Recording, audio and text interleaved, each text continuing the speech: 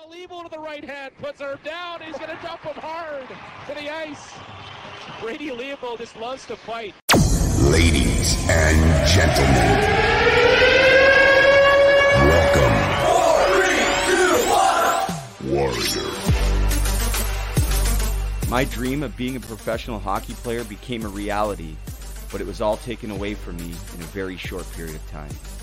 For many years, hockey was my outlet. Hockey was my drug. When I had a stick in my hand, nothing else mattered. I was able to break into the Western Hockey League in 2004, and I even won the Swift Current Broncos Rookie of the Year. During the summer of my rookie year, I experimented with drugs for the first time.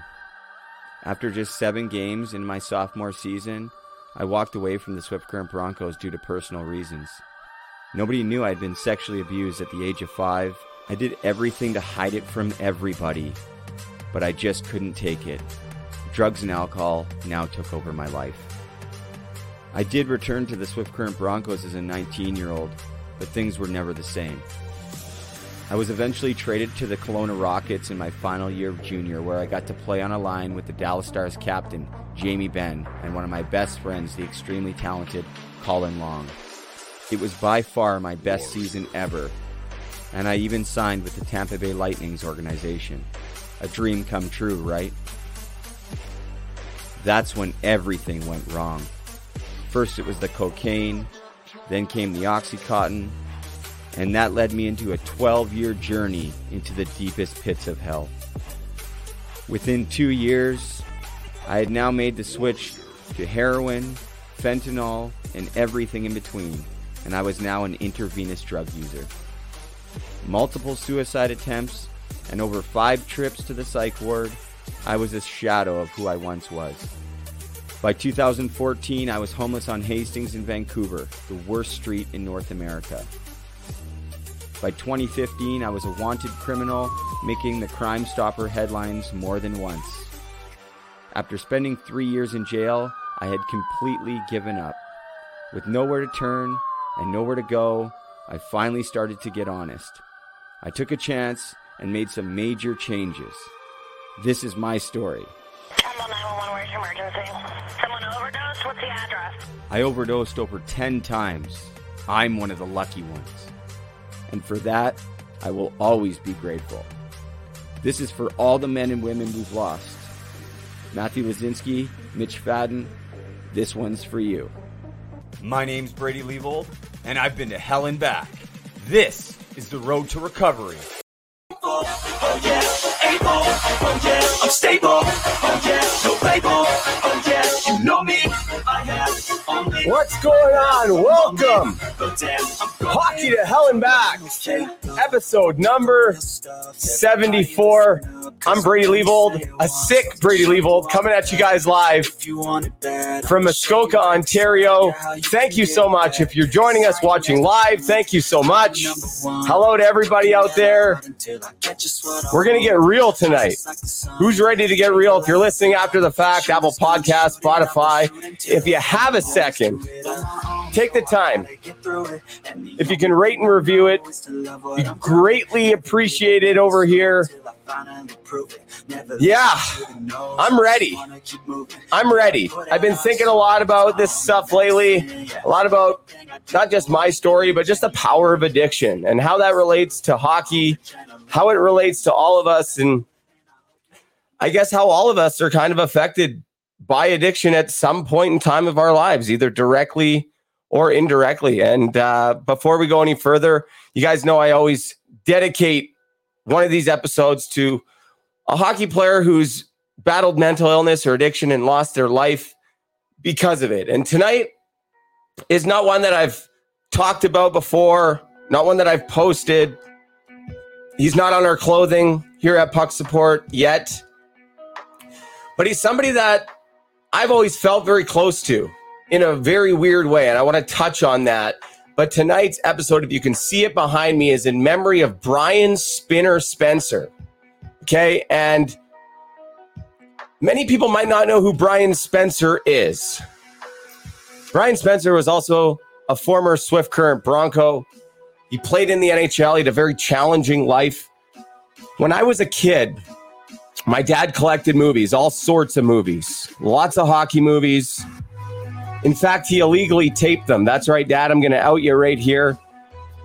Come after us all these years later. But I remember we had a movie called Gross Misconduct. And I think it's a CBC movie that's done on Brian Spencer. And I think it came out in the early to mid 90s. And I remember watching it the first time and just being terrified. A kid not really understanding the story of Brian Spencer during his first NHL game. It was supposed to be on Hockey Night in Canada, broadcasted in his home province of BC, and his dad, and it didn't end up being broadcast. And his dad went and he ended up shooting up the TV station, and he was fatally shot when his son was supposed to be on Hockey Night in Canada for the first time. But long story short, Brian Spencer had a very challenging life, and he was up for some very serious charges. He had troubles with the law, troubles with drugs, and eventually his life was taken in a fatal kind of, from the reports that I've read and from my knowledge, in a drug deal kind of gone bad. Now, you could look at this story in one of two ways. I guess more than two ways, but in my mind, you can look at it in one of two ways. You can see Brian Spencer for the guy he was, the life that he lived, right from the time he was born, throughout hockey, through all of his struggles. And he passed away in such a bad state. Now you can judge him on that in the way that he left this world. He was caught up in some bad stuff, in and out of jail, not doing very good stuff, and he lost his life. Now you could judge him, and we could cast him to the side, we could forget about him. But in my mind, I watched that show as a kid, and I continue to watch it numerous times, not knowing that I was going to be a Swift Current Bronco one day, not knowing that I was going to be in the situation that Brian Spencer was in more than once, and I made it out of it. So I've always been a fan of Brian Spinner Spencer, but I thought the right thing to do was to honor him because, yeah, he lost his battle, maybe in not the greatest way. Maybe he wasn't up to very good things. Well, guess what? I wasn't either, not too long ago.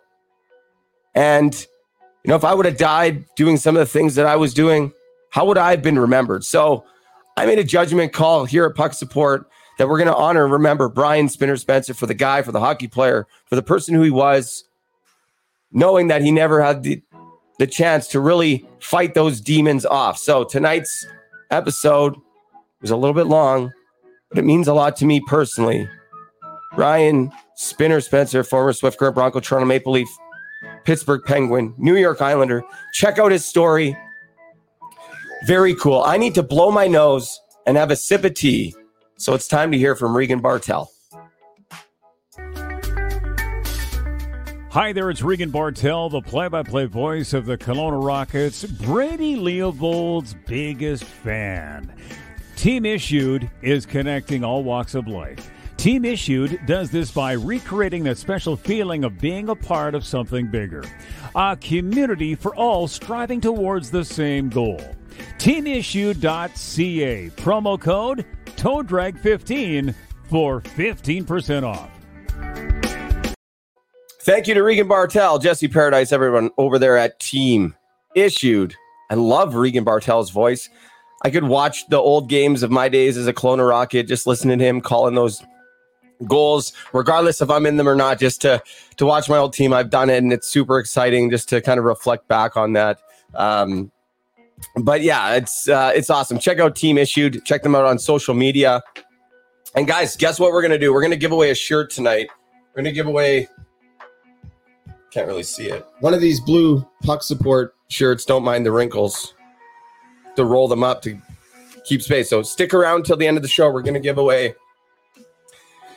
a Puck Support shirt.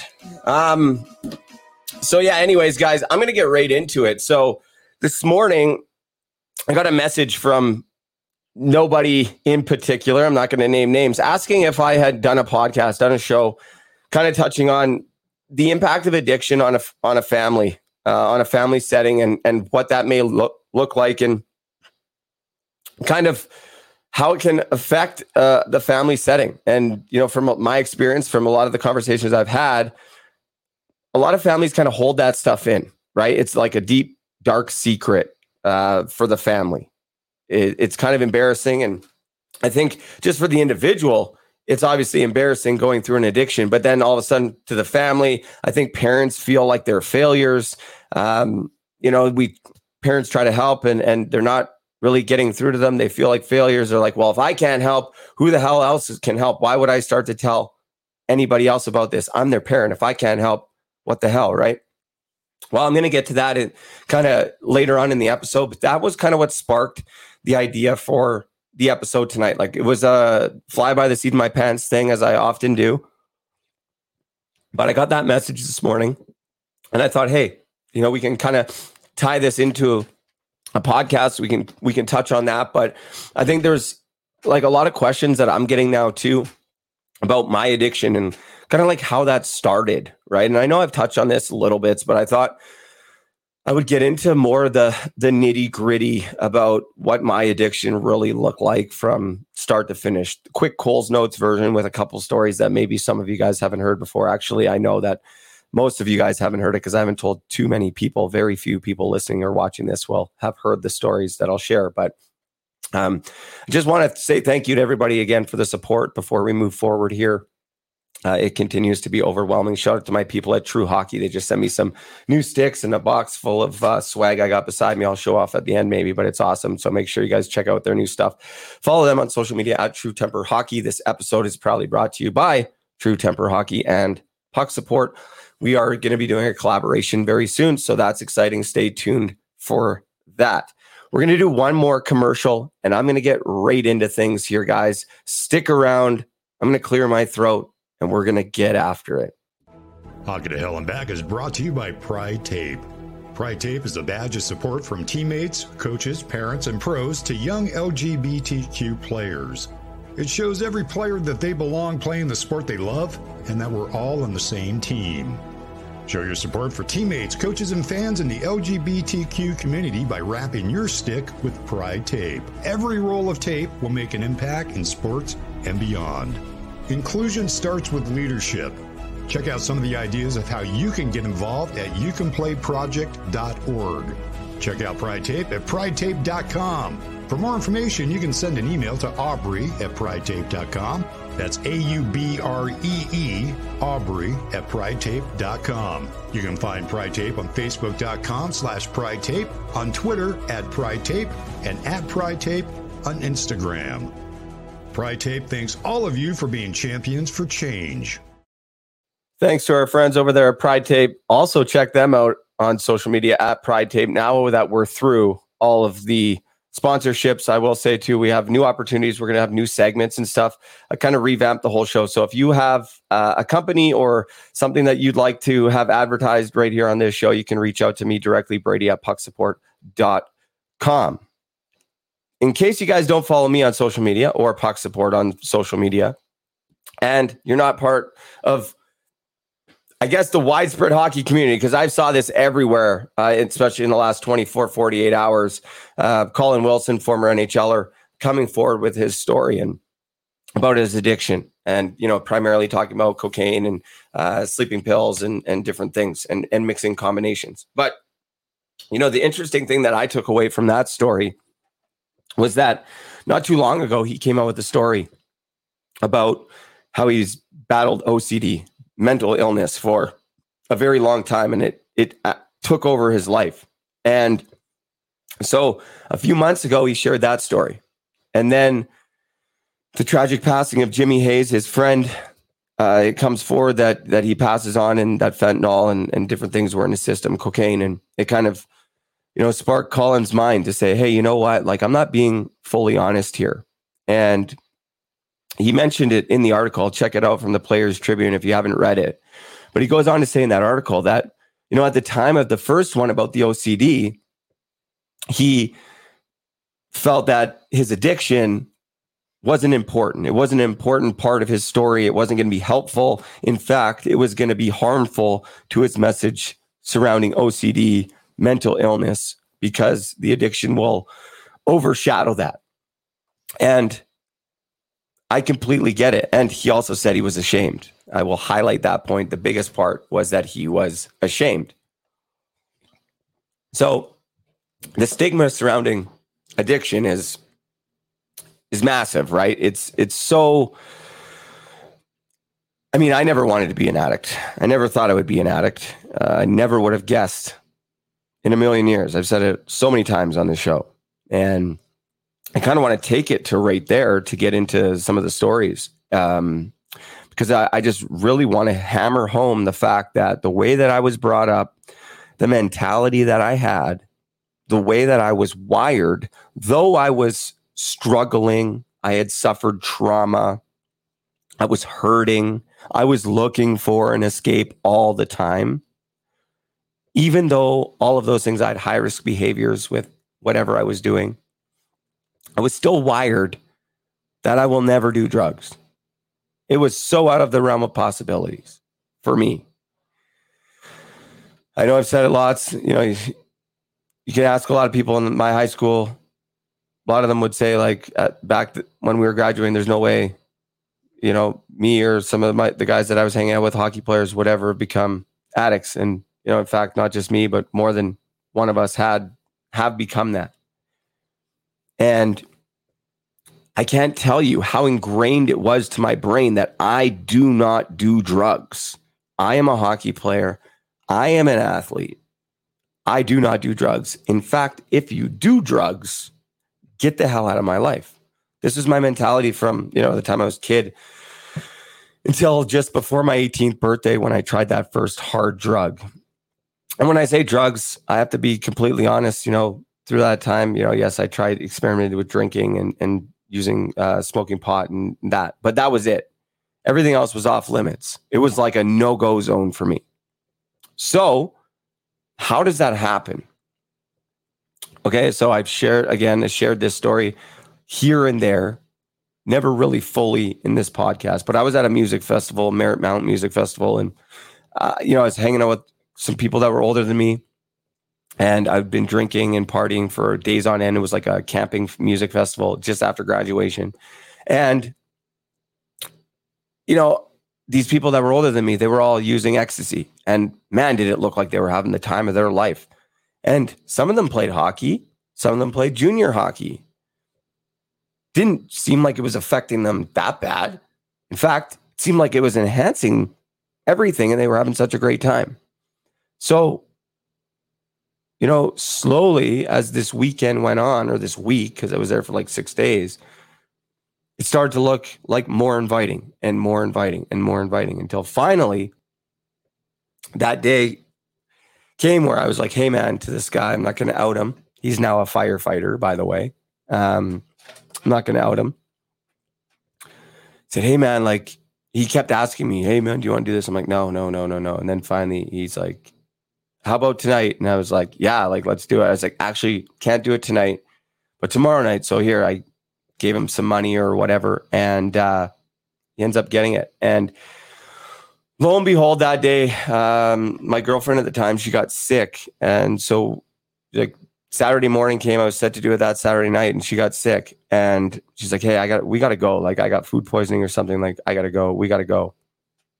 But I had been up all night kind of drinking and whatever. And I said, I'm sorry, like, I can't drive home. It was in Merritt. It's like a 3-hour drive home, or 2.5, whatever. And she's like, whatever, I'll drive. She wasn't happy about it. But as we're pulling out, after I packed up my stuff, we're literally, the car is moving slowly. And all of a sudden I get a bang on the window, knock, knock, knock, knock, knock. And it's the guy that I gave the money to. He's like, where are you going? And he holds out his hand. He's got the pills of ecstasy right there in his hand. I'll never forget it. And I tell her, I'm like, stop the car. I get out. I was like, man, I'm leaving, you know, like, she's not feeling very good. Man, whatever, take it. I actually took it right there and then got in the car and then drove home with this girl. That was the very first time I ever did ecstasy. I was by myself. I can't tell you why I did it, but over time, over that week, it started to look like it was more fun. It wasn't going to do any damage to me. Wasn't look like it was doing much damage to them, not knowing that it was going to spark a catastrophic set of events in my life, because now I've smashed down that barrier. Well, okay, now all of a sudden okay, well, maybe I do ecstasy. Okay. So from that point forward, driving home, I started to feel really good. And, I got home, and I don't even think my dad knows this story, but I got home. My dad was watching family videos, and I got home, and it was just a crazy experience. And I kind of wrote it out. But the next day I was seeking that feeling again, because all of a sudden, all of that pain, that trauma, those things I was trying to escape using hockey and, at times drinking or high risk behaviors, whatever, anything but drugs, right? Now I was able to find that relief through ecstasy at the time.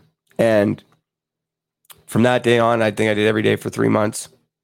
And fast forward, you guys know how I went to Swift Current and I quit and I came back. Story for another day, when I was playing for the Burnaby Express. And as soon as I got back from Swift Current, I got right back into the ecstasy.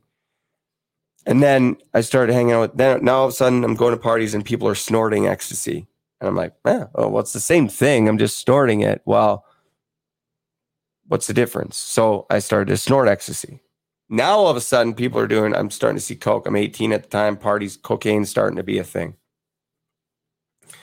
And again, I kind of had that barrier up for that. And it was like, no.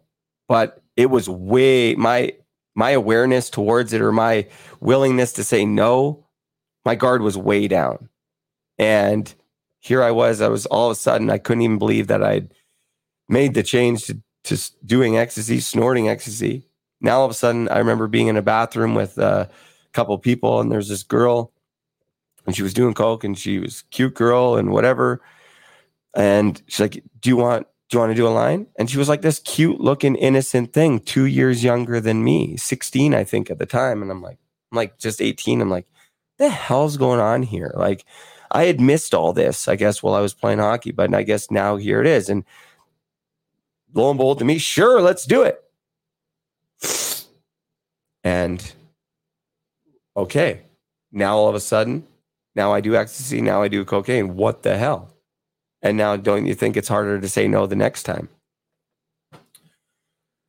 So that was how I first made the choice for me personally, to do those drugs, right? Not thinking at the time that ecstasy was going to lead to coke, and that ecstasy was going to lead to abusing ecstasy, which was going to lead to coke, which was then going to lead to abusing both of them, getting them as much as I could as possible, and everything else. So that's kind of how I broke the barrier for me, and it just kind of opened the floodgates, because again, we have to highlight the fact that there's a reward for doing these substances. Otherwise, people wouldn't do them, right? There is a reward, but the risk and the consequences greatly outweigh that reward, especially in the long run.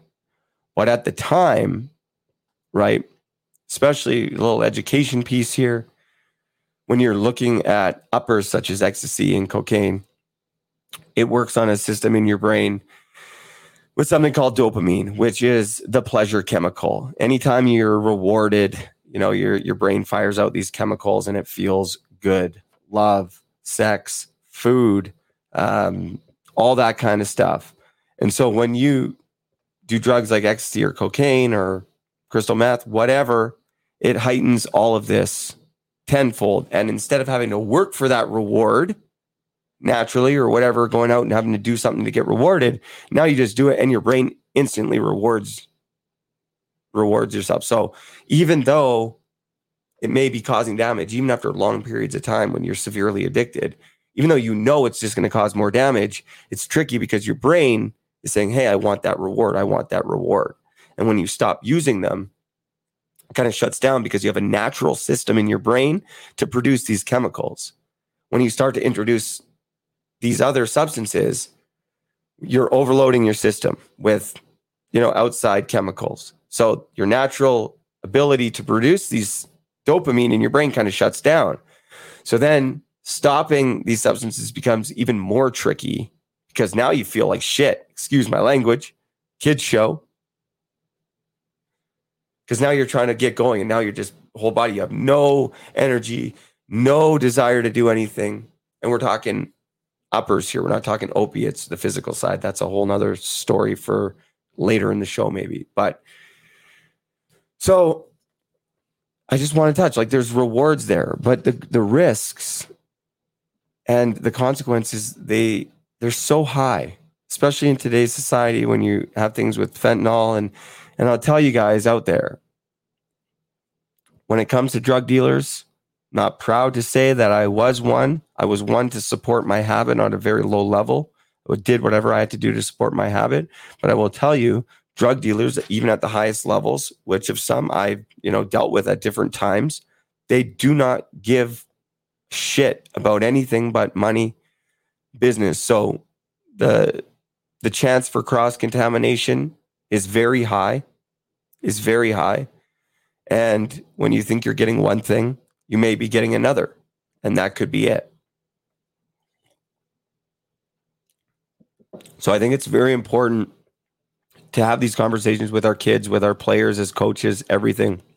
It might be hard to hear, but this is the reality of our life, and this is how quickly it can happen. Party scene, young teenager feeling invincible, can't get touched. Hey, it's not going to affect me. And, several individuals, just like these two, Nick and Jack Savage, just young boys. I won't even say men, young boys experimenting at a party. Two brothers passed away in the same night. I mean, it's just, this isn't stuff that you just see in the movies. This is stuff that happens every single day.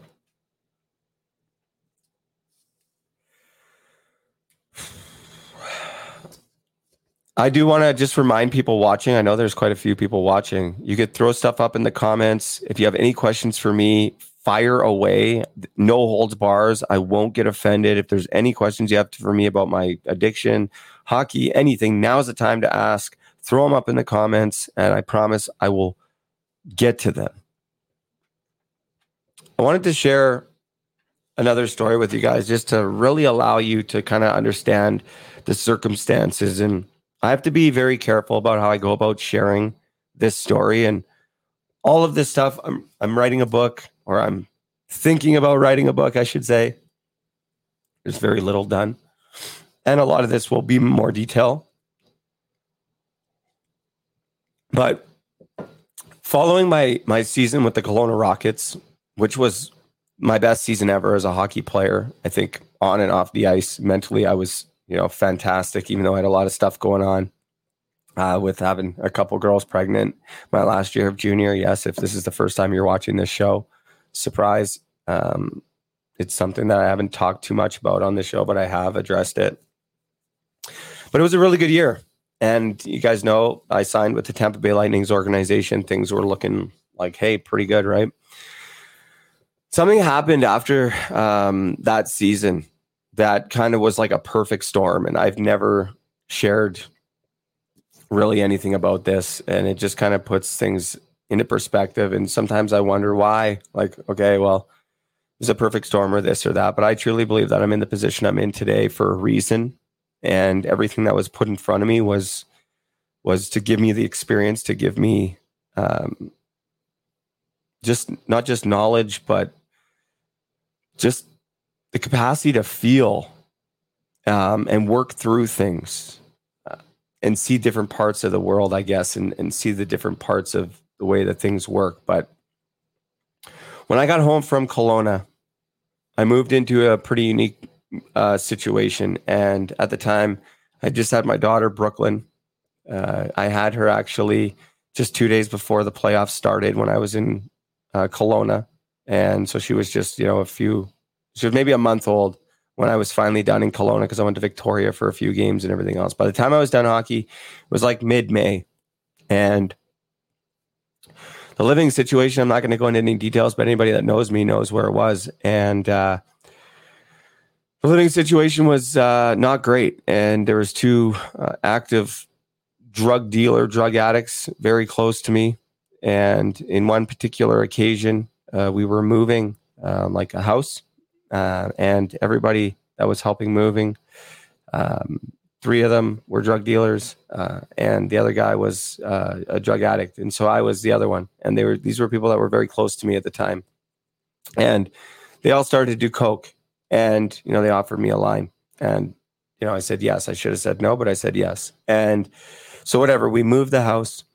And now the next day, the guy who had given me the line or asked if I wanted the line or whatever, he was, I guess you would say, he's the biggest drug dealer of all of them. And at the time, very close to me. This individual is no longer here, so I won't speak ill of him because I still own my own choices. I'm not blaming anybody, but I just want to share this story because it's just a very tough situation. And when I think about it, it's like, whoa. So anyways, the next day, this guy, he just comes to where I'm living, which was a very familiar spot for him. And he just brings me some more coke. And he's like, here, don't even worry about this. Here, just take this. I'm like, what? What the hell? Okay. And of course I did it, right? I'm on like developing into an addict at this time. And this is at the beginning of summer when I'm supposed to be training to go to like Tampa's camp and everything. And he had like a close interest where he shouldn't have been doing this either, in my opinion. But he brought it to me. He's like, don't worry about it.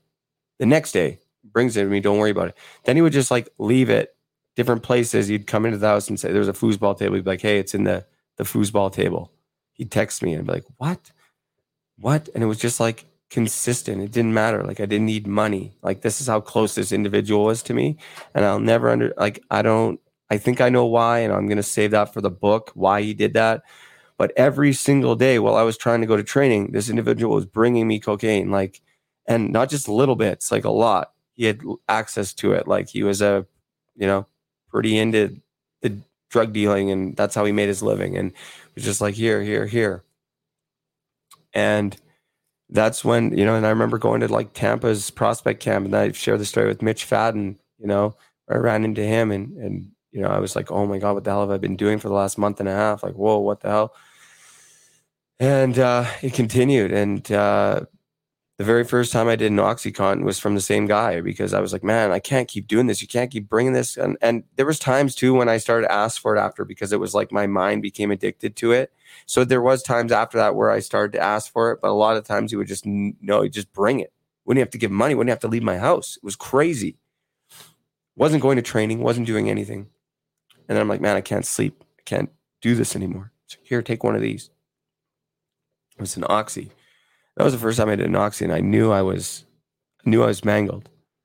But lucky for me at the time, I was like leaving to go to camp within like a few days of that. So I remember I did them for like 3 days in a row prior to my injury. I know I always say to everybody, yeah, I got hurt. I got prescribed pills. That was the first time that I did it.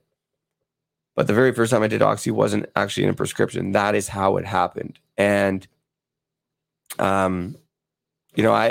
I didn't really know what it was at the time. OxyContin is basically synthetic heroin.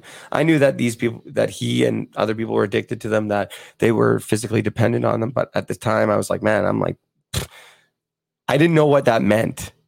I didn't know what become physically dependent on something meant at the time. But did it for 3 days, went away to camp, and I was in horrible shape. And that's when I blew my knee out shortly into the season, because I didn't train. I didn't do anything. And that's, when I started to get the pills from the doctors, and then started to realize that I could manipulate the doctors very easily and use multiple doctors and different things. And, the thing is like nobody really knew. I don't even think the trainers on my team really knew how bad it got, because I started to go to other doctors and down in the States and Canada and wherever I could. And at the time, there wasn't really a system in place to keep track of pills like they do now, like dispensing prescriptions. So after that season, I finished off the season in East Coast Hockey League. I finished it off very well. Yes, I was addicted to the pills, but I came back. I trained so hard after my knee injury. I came back. I had like 8 goals in the last like 9 games or something like that. And then I came home. And that's when my dad, and that happened when, I got dragged into the doctor, and they're like, what the hell's going on? Like all these bottles and all these pills and all this stuff. And that's when the gig was up for me, right? I felt at the time that I couldn't tell anybody. I was so embarrassed. I felt like I had to do it on my own. I felt like only I could do it on my own. I felt if I told anybody, they would just be so ashamed. I'd be cast to the side. That is how I felt. And I think that's how a lot of addicts feel. So when the pills were gone, I tried to recoup myself. But though they were gone from the doctor, I thought, hey, I'm going to get clean. And I started to go through withdrawal really for the first time. And it was like, whoa, what the hell is going on here? Scared the hell out of me. I can't tell you how many times I've been in withdrawal, you guys. Oh my goodness. It's so bad. But the first time, scared the hell out of me. It was like, nope, I can't stop. Not today. I'm going to keep doing it. So I ended up going back to Victoria, and I was supposed to be clean. The pills were gone, but they weren't gone because I was getting them off the street. But I had actually been training hard that summer. Unbeknownst to anybody, I was doing pills still. They thought that I just kicked it miraculously, I guess. And I showed up to Victoria's camp, and I was in horrible shape because I showed up there with 0 pills thinking, hey, I'm at training camp. I'm going to sweat this out. Yep, absolutely not. Didn't even make it on the ice. Failed my physical. It was one of the lowest moments of my entire life because I felt so alone. And I knew why, because I was an addict. I knew that it was on me and that I had to do this on my own. Like I had to either ask for, I'll be honest, asking for help at that time wasn't even an option. It was like, I'm going to kill. I remember when they released me because I failed my physical, I said I had H1N1, which I'm going to show you guys a video here in a second. If you're listening to the audio, don't worry. It still has the same effect.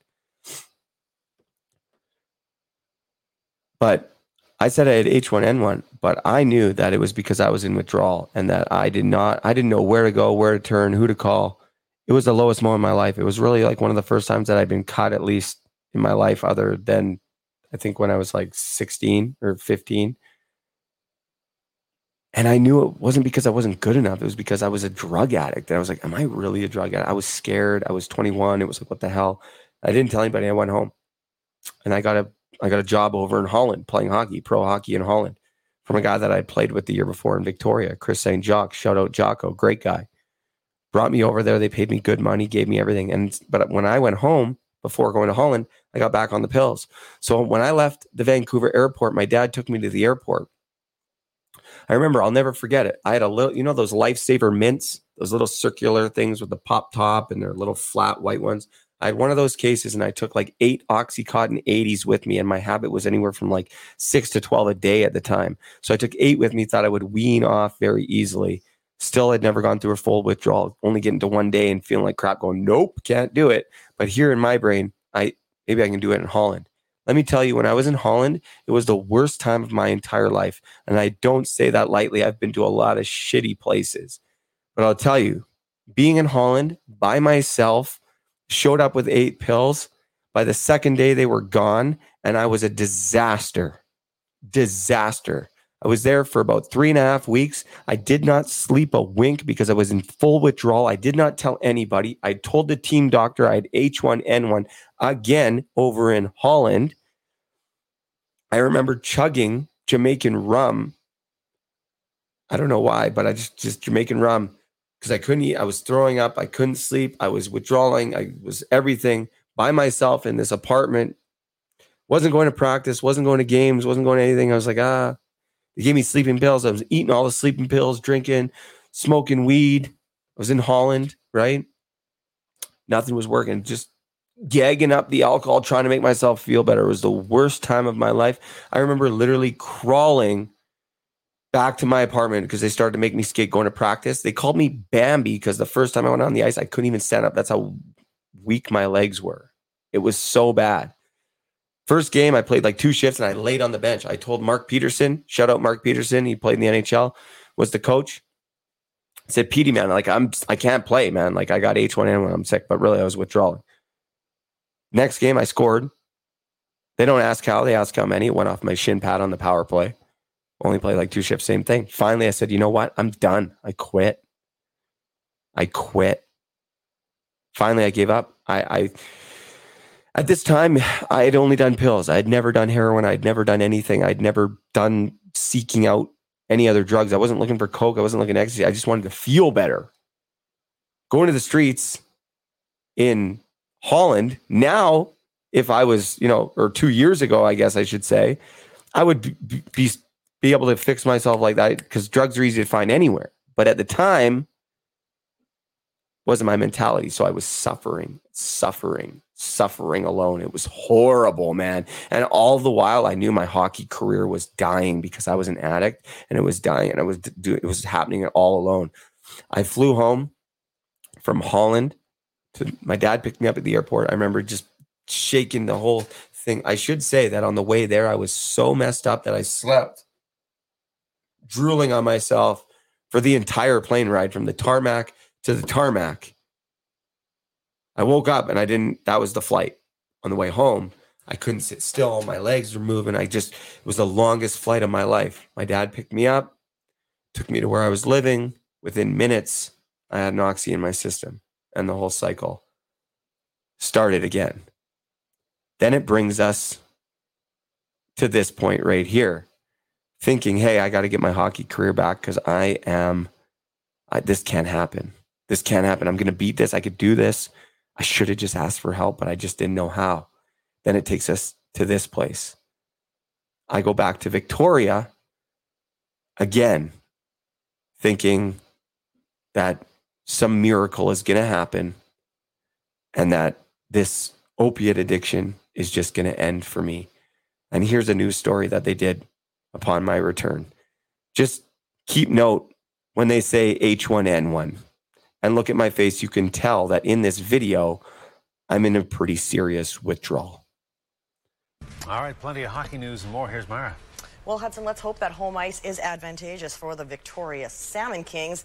An 8-game home stretch starts tonight with a 3-game series against the Las Vegas Wranglers. Now, the Kings managed a mere 2 of a possible 8 points on their recent road trip, and something has to give. So enter Brady Leavold. The gritty forward is back for another tour with the Kings and is here to mix things up on the ice a bit and hopefully get the Fish heading in the right direction. Here's Jordan Cunningham with the story. We're the best team in this league, and I think we're going to make strides towards that.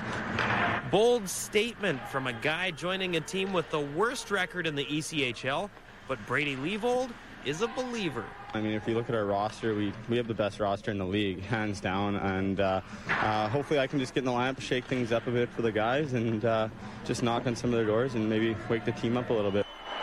This is Leavold's second stint with the Salmon Kings. He ended last season as a key component, pulling top line and power play duties. He came to camp in the fall looking to pick up where he left off, but instead, the wheels fell off. I got sick in training camp and failed my physical, so wasn't cleared, so they couldn't let me go on the ice, so I went home. Not one, but 2 bouts with H1N1 left Leavold in the lurch. He then tried to find a fit with a team in Holland, but for him, the league was no Dutch treat. Just not my style. A lot of diving and a lot of penalties. So slow. The game just whistles and no glass on some of the sides. Called Mark the second day I was there and was like, because he called me before and asked if I'd like to come back, and I said I got to give it a shot over there, and did it. And the second day I was there, I called him and said I got to get out of here. Brady's got some hands, and he brings a little bit of scoring power to our team. He's a kid that really wants to have a chance, so this is his chance.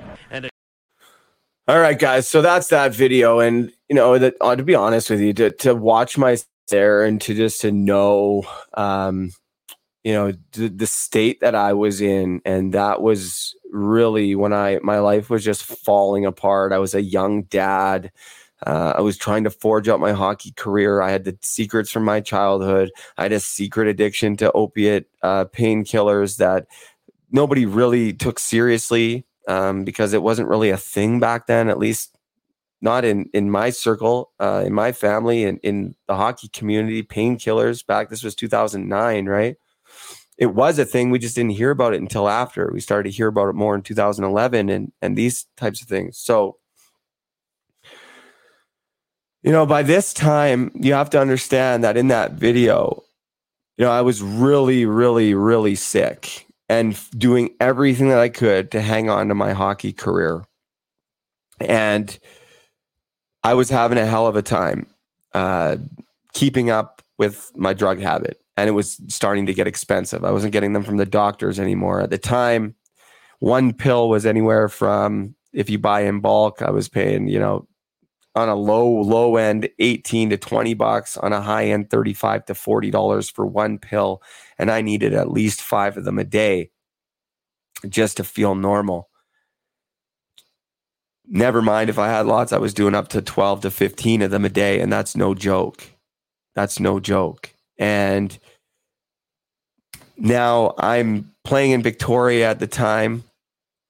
And I'm from Vancouver. It's not very far. It's a ferry trip away, or a seaplane ride away, or a helijet ride away.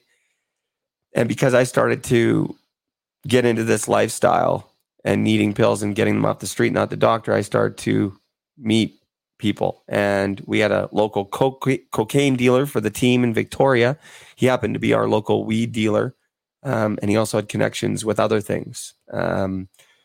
And I had connections back home from people that I had known. So now I got a concussion. I was put on the IR for like 30 days too that year before being released, because I ended up getting released because of my addiction and everything, but not because of my addiction, because nobody knew. But I got put on the IR. The team was like traveling. And during this time, I was traveling back and forth, and I was started to run drugs, primarily weed and cocaine, back and forth from Vancouver to Victoria, making thousands of dollars each trip. And every single dollar made on that trip would just go to fund my pill habit, just to stay normal, just so I could get through each day. And that's kind of where it all started. It was where the marginalized behavior for me kind of started. Well, that's not entirely true. I did have a little stint when I was younger, just trying to fit in, be cool for a couple months when I had quit the Express there. Thought I was a big shot, but I wasn't, and found out very quickly. But yeah, and like it all happened so fast. It all happened so fast for me. And I think there were a lot of red flags early on for my family. Obviously, like my dad coming to the doctor and seeing all these things. But at this time, everything had been normal. Once things fell apart for me in Victoria, my life fell apart very, very, very, very quickly. Very, very quickly did it ever fall apart. I think we'll get into that here in a second. We got some comments. I just want to make a note on my paper so I know where to come back to. I appreciate the comments coming in. Judy Clark's watching. What's up, Judy? How are you? It was such a pleasure and honor to meet you at Daniel Miner's celebration of life. Hello to you down there in the Lowbanks area. My guy, Brody. What's going on, Brody? Hello to you and Tara and Leo, 10 months old. Elaine, our friend, she says, your eyes say it all. What's up, Elaine? How are you? I appreciate your support. Big time. Good buddy, Stuart Smith. Hey, buddy. Love that you're so willing to share your story. Being open and honest will help so many others that are struggling. Keep up the great work. Thanks, Stuart. Love you, buddy. Troy Comer says, the biggest hindrance to get help was shame, guilt, and fear. The embarrassment seemed greater than the harm that alcohol was doing to my life. It is a sick mindset to have. Looks like you experienced the same thing. What advice would you give young people with an addiction and are afraid to tell the truth and are asking for help? That's a great question. So much so that you get the horn. What advice do I have? My advice is this. The sooner that you're willing to get honest and allow other people to actually hear you, guide you, help you, all of these things, support you. I mean, you don't have to suffer. I lived it. I know so many people who have lived it, and I know so many people who lived it and never made it out of it because they were never able to ask for the help or get the help that they needed, they deserved. Addiction is very common. That's not a good thing. Not a good thing at all. But it's very common. It's so common. So why are we all hiding it? Maybe not we all. I shouldn't say we all. I certainly am not hiding it anymore, but I tried my best. There's reasons why drug addicts will want to hide their addiction. The number one reason, in my experience, why a drug addict, few reasons, but one of the main reasons is that by telling people, getting honest, and saying exactly where you're at for the addicted mind means that, oh no, I might have to stop. Oh no, my resources might get cut off. And it becomes very hard to get past that addicted mind, the addicted mind, because there's still that person in there. They have the good heart. They have everything. They want to get help. They want to stop, but their mind is so addicted. At least mine was. And my mind would be like, even though I was like, yeah, I got to stop. It was like this other person would take over me and say, nope. If you do this, this is all going to be over. And I want to keep going. I want to keep burning my life down.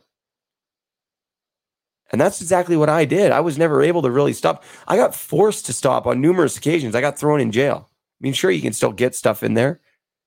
But I mean, I didn't really have anywhere else to go. That was the power of addiction for me. And if people watching or listening to this in addiction or whatever don't think that that can happen to you or someone else, forget it. Addiction is a progressive disease. And like the stories that I shared tonight on tonight's show, like that was just the very beginning of my addiction. I never even got into the nitty gritty of some of the stuff that I did. And you know what? Maybe I will share one story with you guys. Because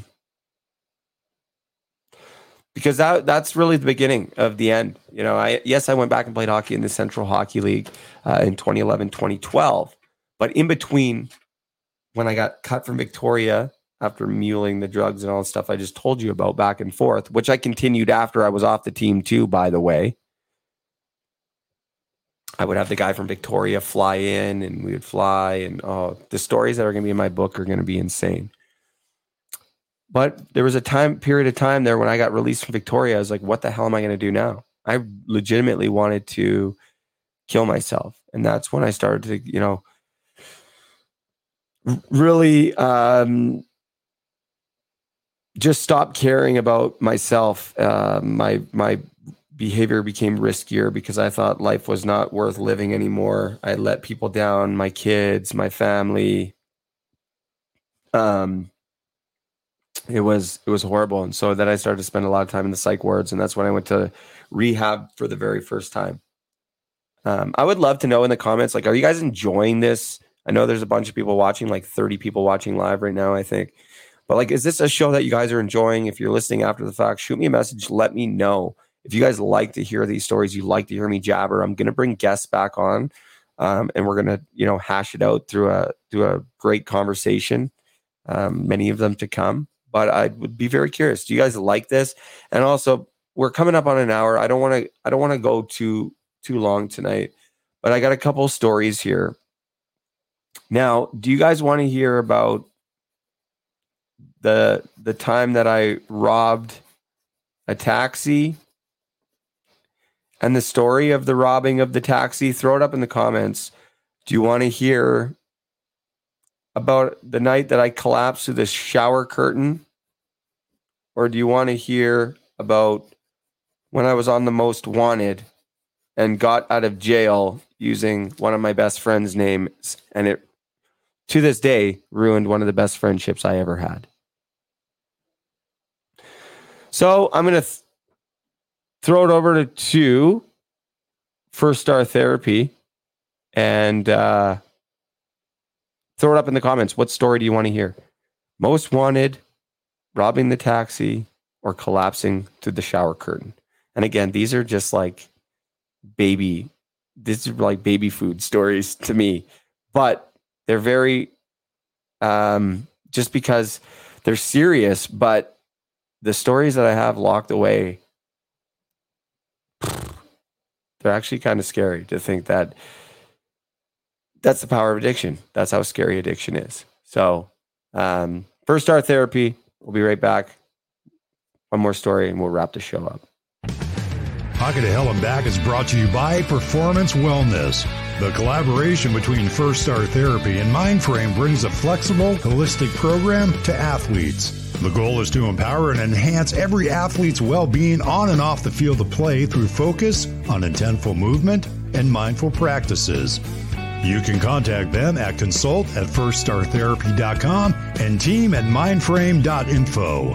Plus, you can check them out on the web at firststartherapy.com and follow First Star on Instagram at firststar.therapy and @Mindframe on Twitter, plus Mindframe Fit on Instagram.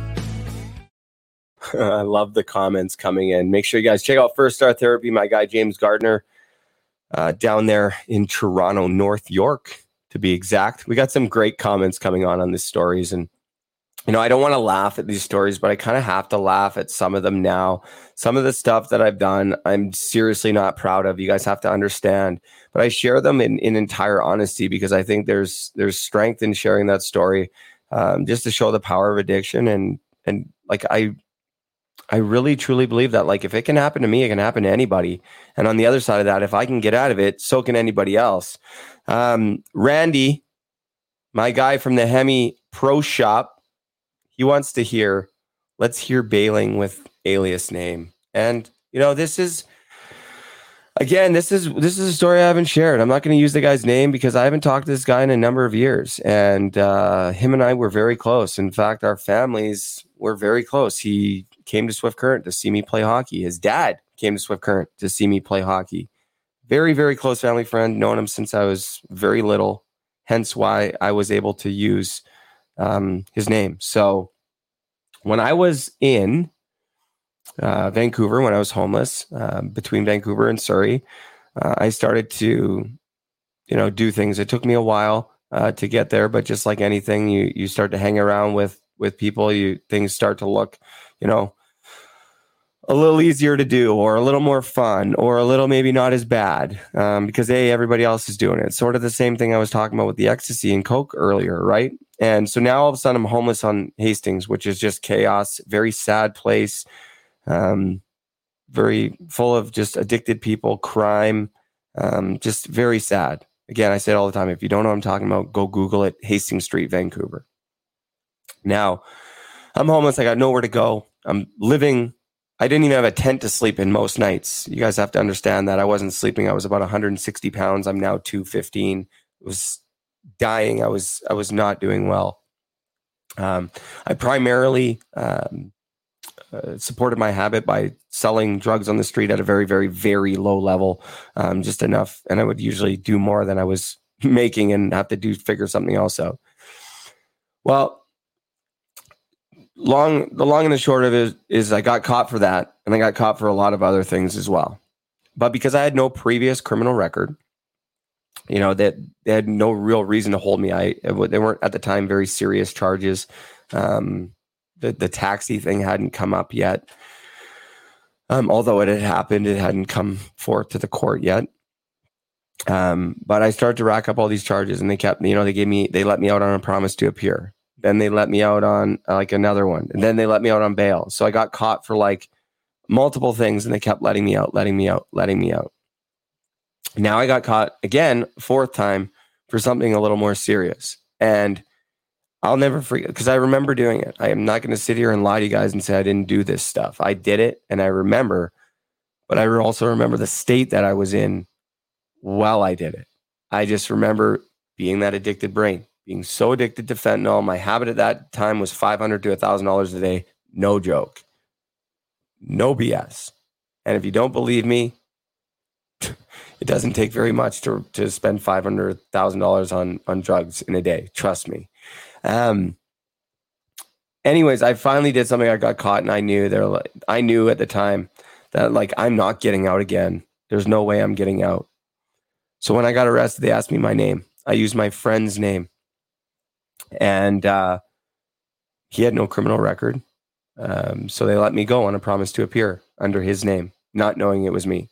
And shortly thereafter, like a couple of days, there was a most wanted, which I think there's a picture actually, which I shared in the episode. I'll throw it up quick. That picture there on the right is a mugshot, Metro Vancouver Crime Stoppers. You can see it was on the most wanted of, it says I'm 5'8", 160 pounds. I was like 5'10", 160 pounds at the time when they got me.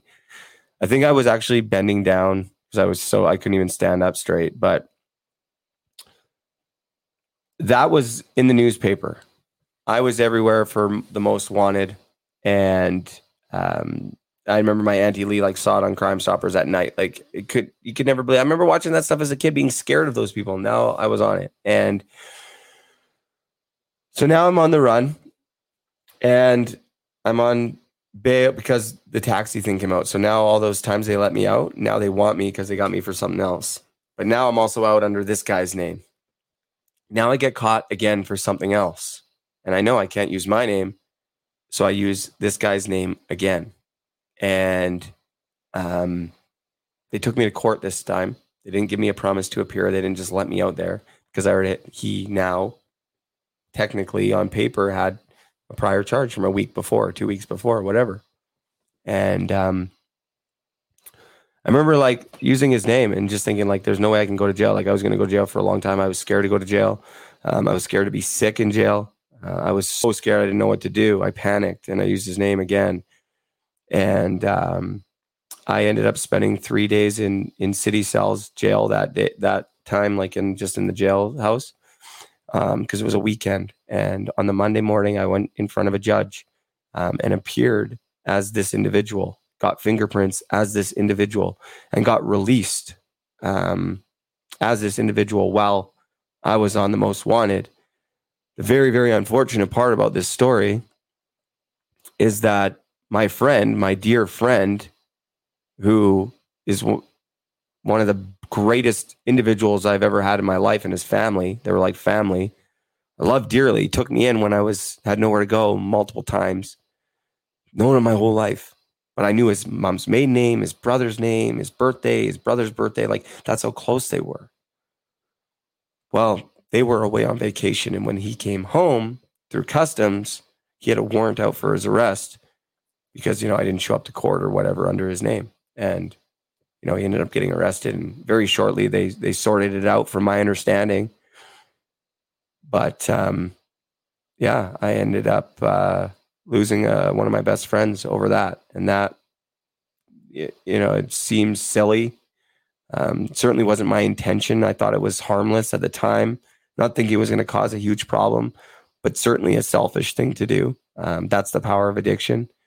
Anything to keep going, anything to keep that addiction going. As much as we want to stop in our hearts, the addicted brain does crazy things to keep that addiction going. To the individual that I did that to, I'm sorry. I love you. I don't know if we'll ever mend that relationship. But that's a moment I'm not proud of. I own it. I ended up getting caught for it. I pled guilty to it. I got charged with impersonation and all of that stuff. And I had to own it. My parents had to listen to it in court and all of that stuff. But that's the power of addiction. Not an excuse. I own it. But that's the power of addiction. While I was on the most wanted, I got out of it. Carson Grant watching. What's up, buddy? Love you too, man. I got tons of stories for days, but we're not gonna keep them all going tonight. Cole's on watching out there. Cole, thanks for the opportunity for sharing my story with your players, trusting me with that space. Keep up the great work, Brady. Your stories are very beneficial in helping anyone listening / watching, getting through any mental health illness and or addiction. What's up, Cole? Thanks, buddy.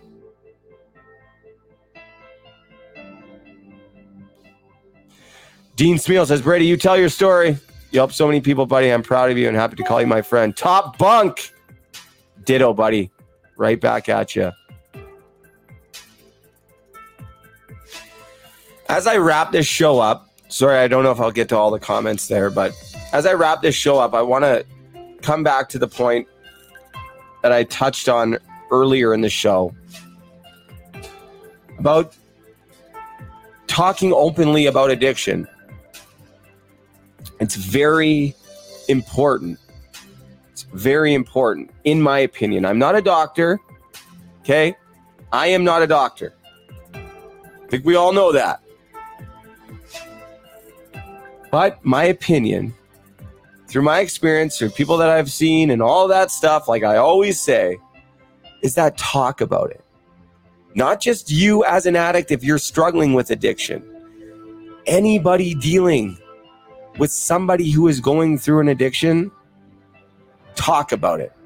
To them, to others, because just like individuals like myself, like I couldn't do it on my own. I couldn't figure it out on my own. Well, guess what? That's usually the same for people who are trying to support somebody with an addiction. They need support too. I know my dad sure did. I pushed him to absolute hell. Need money, being kidnapped, being tortured, this, that, psych wards, jail. For a long time, my dad was doing it on his own too. He was hiding my addiction from those closest to him. He was hiding the money he was giving to me. I know it.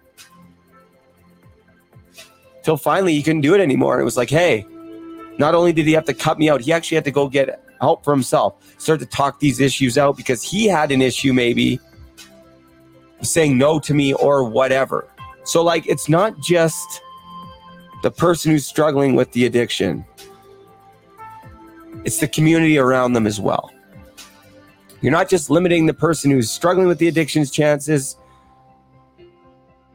You're limiting your chances of helping to actually support that person through the other side. It's one thing to keep somebody going and up and running, but to see them through the other side, sometimes we need help. Sometimes we need advice. Sometimes we need support. It's okay to not be able to do it on your own. If you're in addiction, it's okay to not be able to do it on your own to try to help somebody. Tell people about it. You'd be surprised at how many people have gone through something similar and may have that piece of advice or that person or that treatment center or that whatever that you have never heard of that might be the answer. Don't limit the chances for anybody, especially if you care and love about them, to get the help that they need and deserve. I just wanted to circle back to that because I got a message this morning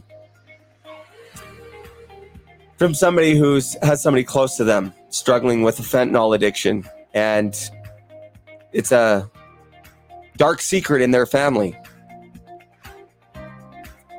It's not a proud moment. I know that.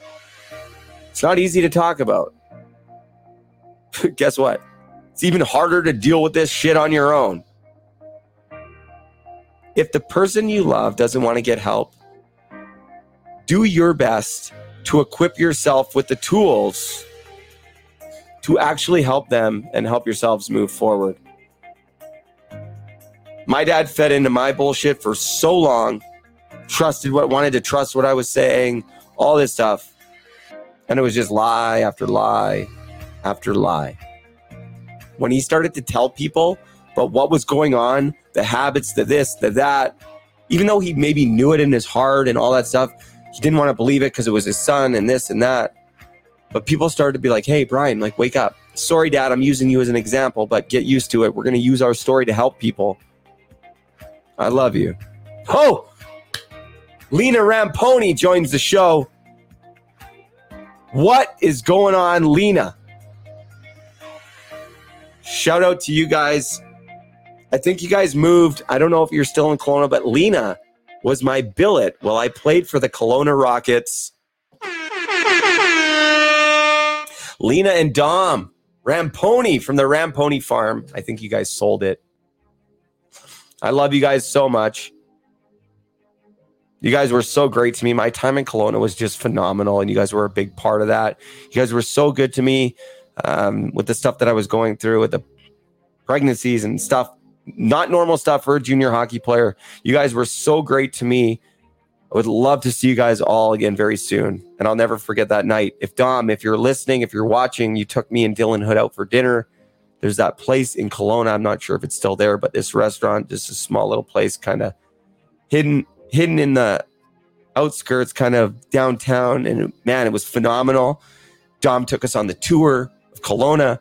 His family is one of the earliest settlers in Kelowna. So much story there. The pictures in their house, the old tobacco fields, the fruit farm, all that stuff. I love you guys. Thank you for watching. Hello to all the Ramponis. Mike, Lenny, Cynthia. You guys are an unbelievable family. You're in Kelowna. I'm coming through there. Can you make me some of that pasta? It looks like rice, but it's not rice. You fooled me with that. I was like, man. I was like, oh, we got rice. It was like the first pregame meal, and it was this. They're Italians. Great Italian family. Great food. Unbelievable food. Oh, a little off topic for tonight, but I had to share. Looks like rice. I forget what it's called. And also, shout out sugar-covered almonds at Christmas. Orzo, done. She's got it. I was so fortunate to have such great billets. So grateful for the experiences that I've had, the good ones, the bad ones. And I just continue to share my story. Thank you for watching live. I love all you guys. Your support means so much to me. Thank you for bearing with me while I've been sick tonight. Oh, you know what? We're going to give away a shirt. I almost forgot. I don't know how we're going to do this. Don't worry. There's other sizes. It doesn't have to be this little small one. So here we go. We'll do it right in the chat. We'll make it nice and easy. What was the first number that I wore in Swift Current? Anybody know? What was the first? Oh, that's going to be too hard. No one will know. Cancel that. Nobody will get that because I only wore it one game. If we want to get real. What number did I wear for the Kelowna Rockets? Super easy. Throw in the chat right now. First one in the comments. What number did I wear for the Kelowna Rockets? You're going to win this blue Puck Support shirt. Compliments of Puck Support. Throw it in the chat. What number was I as a Kelowna Rocket? I hope some of what I said made sense. Dean, you were close. 20. That was Swift Current. Will McIntyre. He always wins.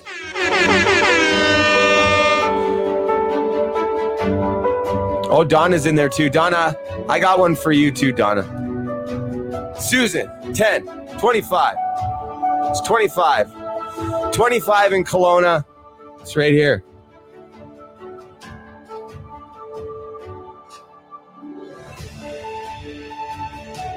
Although you guys did say 10 and 20. So, I guess you guys are all kind of right. Will McIntyre, you're our winner, buddy. Anyways, that's it. Sorry about the camera work. One-man band. All these shirts, too, by the way, are on sale. They're $10 off right now. There's a few orange ones, blue ones, couple purple ones left, and some sea green ones that are really nice. $20 a shirt right now, pucksupport.com. If you want to get one, check it out. We got all sorts of stuff. We also have these new shirts. Pain is real, but so is hope. You're damn right it is. Check it out, pucksupport.com.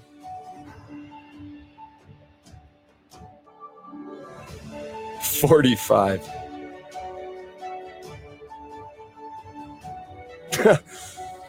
Donna, I love you. You're a warrior. Hey, listen, if you can share this with your friends, if you like the show, if you think we're onto something here, share it with your friends. Also, if you want me to come in and talk to your hockey team, junior hockey team, minor hockey team, let me know. Shoot me an email, brady@pucksupport.com. Find me on social media, whatever. Either come in person, do it in Zoom or on Zoom, sorry. I got a couple lined up. I'm doing one for the Detloff family down there in Michigan. Their son, Brennan, tragically lost his life this year, took his own life. And I get to talk with Brennan's old team and his brother's current team, which is just, I wish I didn't have to do it, but it's just an honor that Brennan Detloff's dad reached out to me. So I'm doing that. That's incredible. I'm just humbled, and hopefully we can get in there and make a difference. Gonna go down and spend some time in Lucan, and to spend some time in Dunnville. But this is my passion. I think I have a long ways to go. I want to hone in on these skills, do some public speaking, whatever it looks like, to get better at it, figure out what stories I need to tell to get through. But that's my passion. If you think that this can make a difference, even at schools, anything, I'm there. I'm your guy. Anyways, take care. Be kind. We'll be back again soon with some more episodes, some more guests. Be kind. Be grateful. Have a great day, if you so choose. I'm grateful, oh yeah, able, oh yeah, I'm stable, oh yeah, no label, oh yeah, you know me, I have only a path, I'm lonely, but damn, I'm going to I don't want no fake love, I want the real stuff, everybody listen up, cause I'll only say it once, I'm gonna show you all the path, if you want it bad, I'm gonna show you every side, yeah, how you can get it back, yeah, cause I ain't never done, I'll be number one, working hella hard until I get just what I want, yeah. Rises like the sun, yeah. Fatal like a gun. Shooters gonna shoot and I'm gonna shoot until I fall. Yeah. Always do it on my own, so I gotta get through it. And the only thing I know is to love what I'm doing. Never give up, never slow till I finally prove it. Never listen to the no's, I just wanna keep moving. Yeah, I put out all this art, it's my only medicine. Yeah, everything I do, I'm just being genuine. Yeah, I'm sick of being screwed, feel my own adrenaline. Yeah, I do just what I do, and I hope you let me in, yeah.